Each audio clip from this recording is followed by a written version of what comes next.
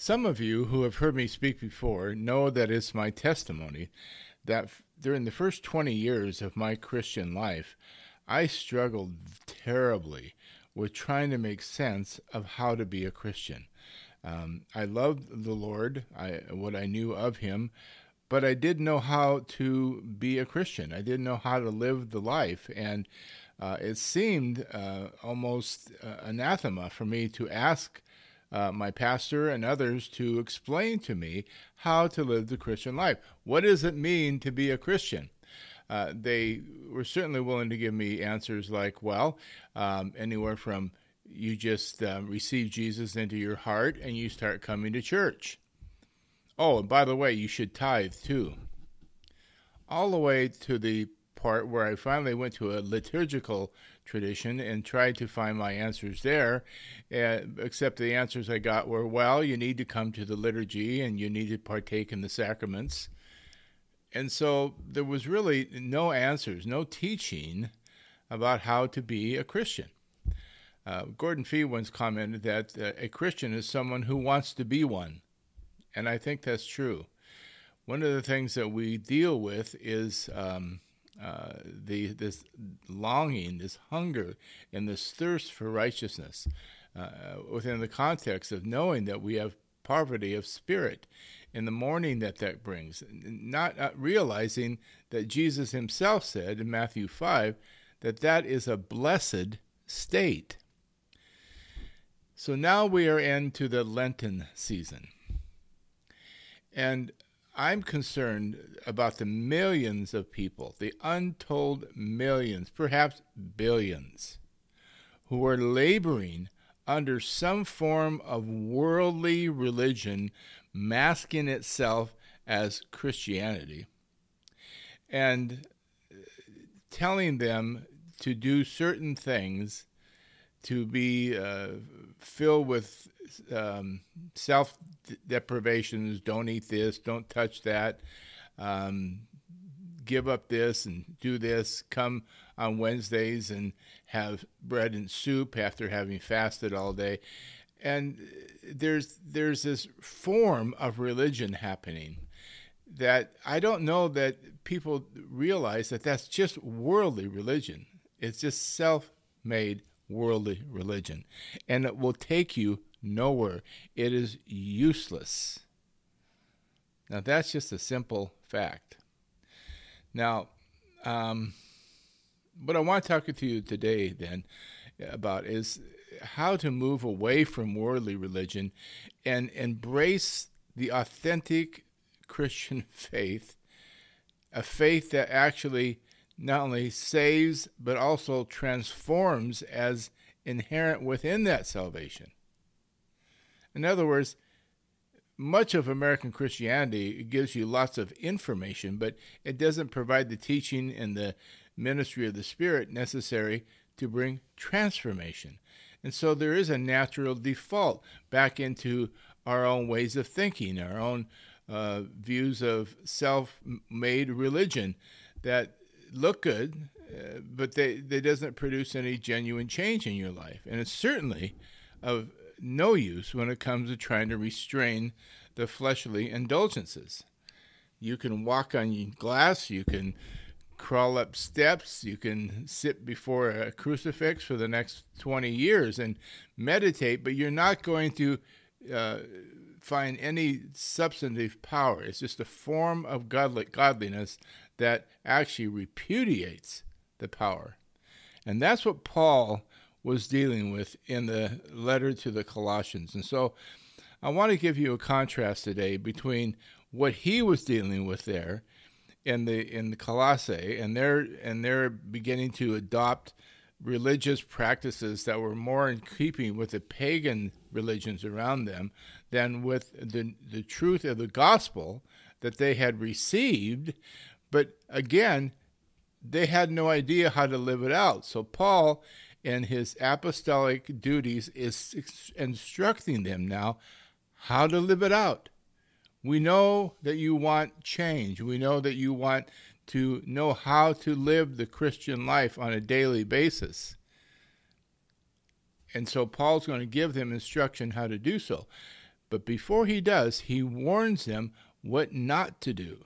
And in this Lenten season, I want to again address these practices that actually end up, as we learned last time, alienating you from Christ and can ultimately end up being a form of falling away from grace. Far from achieving grace, it's a falling away from grace. So, okay, let's start then with let's start with chapter 2 of Colossians, beginning with verse 16. I'm going to point out to you first the characteristics of worldly religion that are very active right now during this Lenten season throughout the world. It's being passed off as Christianity, and perhaps you know someone or yourself are indulging in these things. And this is the first part of this chat is a warning then. So beginning with verse 16 of chapter 2, he says, "Therefore do not let anyone judge you by what you eat or drink, or with regard to a religious festival, a new moon celebration, or a Sabbath day. These are a shadow of the things that were to come. The reality, however, is found in Christ. Do not let anyone who delights in false humility and the worship of angels disqualify you.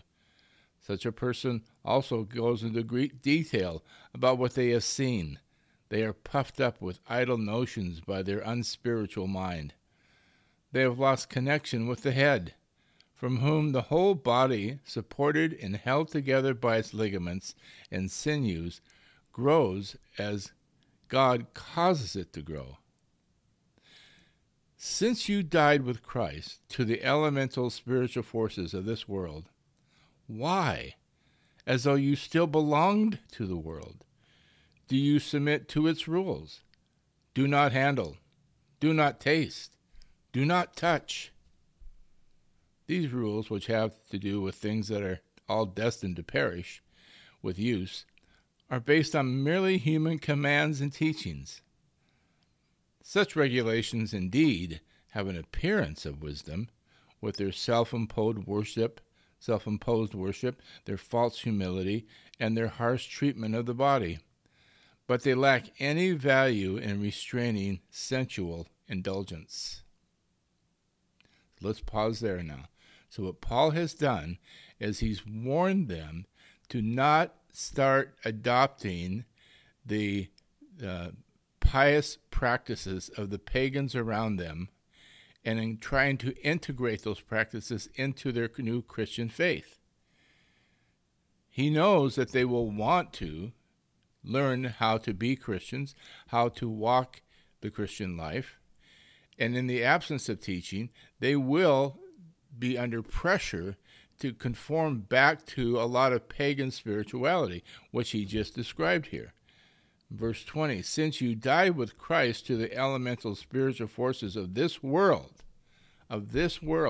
why, as though you still belonged to the world, do you submit to its rules?" So it's rule-based spirituality. It's not relational. It's not transformative. It's rule-based spirituality designed to make you feel better about yourself and holds even the promise of evoking some kind of favor from God. But it has nothing to do with Christianity. And then he says that has everything to do with false humility, wisdom in appearances, self-imposed worship, harsh treatment of the body, but is absolutely useless, lacks any value in restraining sensual indulgence. And so what you end up getting with this form of worldly religion is a lot of people walking around putting on good appearances. They're putting on airs. They look pious. They sound pious. They may dress pious. But underneath it all, they're full of fleshly indulgence and activities and scandal even later once it comes out. So what's the answer? What's the real solution? And if you want to couch it in terms of the Lenten season, how do you really observe Lent? which I would suggest is a 24/7, 365-day process. Because now that you are in Christ, God is at work in you to work out your salvation. He's given you his Holy Spirit and a promise in accord with the new covenant. He's written his laws on your heart and mind, and he's working out in you the character of his very own Son, Jesus. He's conforming you to Christ as Christ is formed in you. So let's see what that sounds like now. Chapter 3. Since then, you have been raised with Christ. Set your hearts on the things above, where Christ is seated at the right hand of God. You have no business indulging in worldly religion because you're not even part of this world anymore. Your citizenship is in heaven. Your positional standing before God is where Christ is, seated at the right hand of God. Okay, verse 2. Set your mind on things above, not on earthly things, for you died, and your life is now hidden with Christ in God. When Christ, who is your life, appears, then you will also appear with him in glory. Put to death, therefore, whatever belongs to your earthly nature: sexual immorality, impurity, lust, evil desires, and greed, which is idolatry. Because of these, the wrath of God is coming. You used to walk in these ways in the life you once lived. See, and he just said, didn't he, that worldly religion is useless in restraining these things. But now you must also rid yourselves of all such things as these: anger, rage, malice, slander, filthy language from your lips. Do not lie to each other, since you have taken off your old self with its practices, including the idolatry of pagan piety. Verse 10, and have put on the new self, which is being renewed, or even renovated, as another translation, renovated in knowledge in the image of its creator. Here there is no Gentile or Jew, circumcised or uncircumcised, barbarian, Scythian, slave or free, but Christ is all and in all. Because of what God has done in his Son, he continues in these imperatives. And remember, the Christian imperatives to holiness in all conduct and life are always preceded by the indicative of what God has already done, the prior work of God. And therefore, he's positioned you with his Son. He united you with his Son, and therefore you are able to do these things by the work of the Spirit in you. So he's only commanding us to do those things that we are now empowered to do. So verse 12, therefore, as God's chosen people, holy and dearly loved, clothe yourselves with compassion, kindness, humility, gentleness, and patience. Bear with each other and forgive one another. If any of you has a grievance against someone, forgive as the Lord forgave you. And over all these virtues put on love, which binds them all together in perfect unity. Let the peace of Christ rule in your hearts, since as members of one body you were called to peace, and be thankful.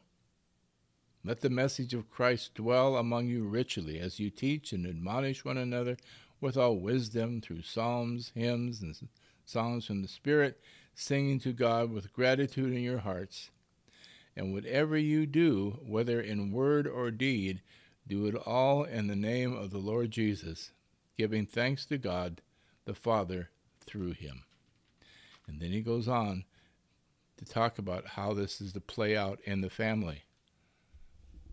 If your spirituality is not playing out in your marriage and in your relationship with your children, then it's a false spirituality. And so relationships becomes the acid test. The quality of your relationships becomes the acid test for whether your spirituality is genuine Christian spirituality or it's just some kind of rebranded, re-warmed up pagan spirituality that has no value in producing this kind of genuine change. So take note of what I said to you today. Most of what is practiced as Lent throughout the world during this season is what Paul first described in verses 16 through verses 23. And it's useless religion. It's useless piety. People are imposing all kinds of deprivations upon themselves, thinking they're doing something spiritual. And they're not. All it's doing is increasing their hypocrisy. But to find genuine transformation, we have to embrace, first of all, what God has accomplished on our behalf in His Son. And understand that that is an accomplished salvation, that God has moved upon your heart and mind while you are yet sinners, and drew you to His Son and given you the gift of faith so that you can see Jesus for who He is, embrace Him, receive Him, be united with Him, and then have, by the Spirit of God within you, begin to work out His character, just as Paul has said here. So there is a putting to death these other things, the sexual immorality, the impurity, the lust, evil desires, and greed, which is idolatry. This is a violence. This is a holy violence. Put to death sexual immorality, impurity, lust, evil desires, and greed, which is idolatry. Get rid of them. Be done with them. And instead, as God's chosen people, His elect people, holy and dearly loved, clothe yourselves with compassion, kindness, humility, gentleness, and patience. In other words, work out the character of Christ in your life. So if you're looking for genuine spirituality, you're looking for meaningful change in your life, that's only found in union with Christ. And that comes to us only by grace, through faith in His finished work on our behalf.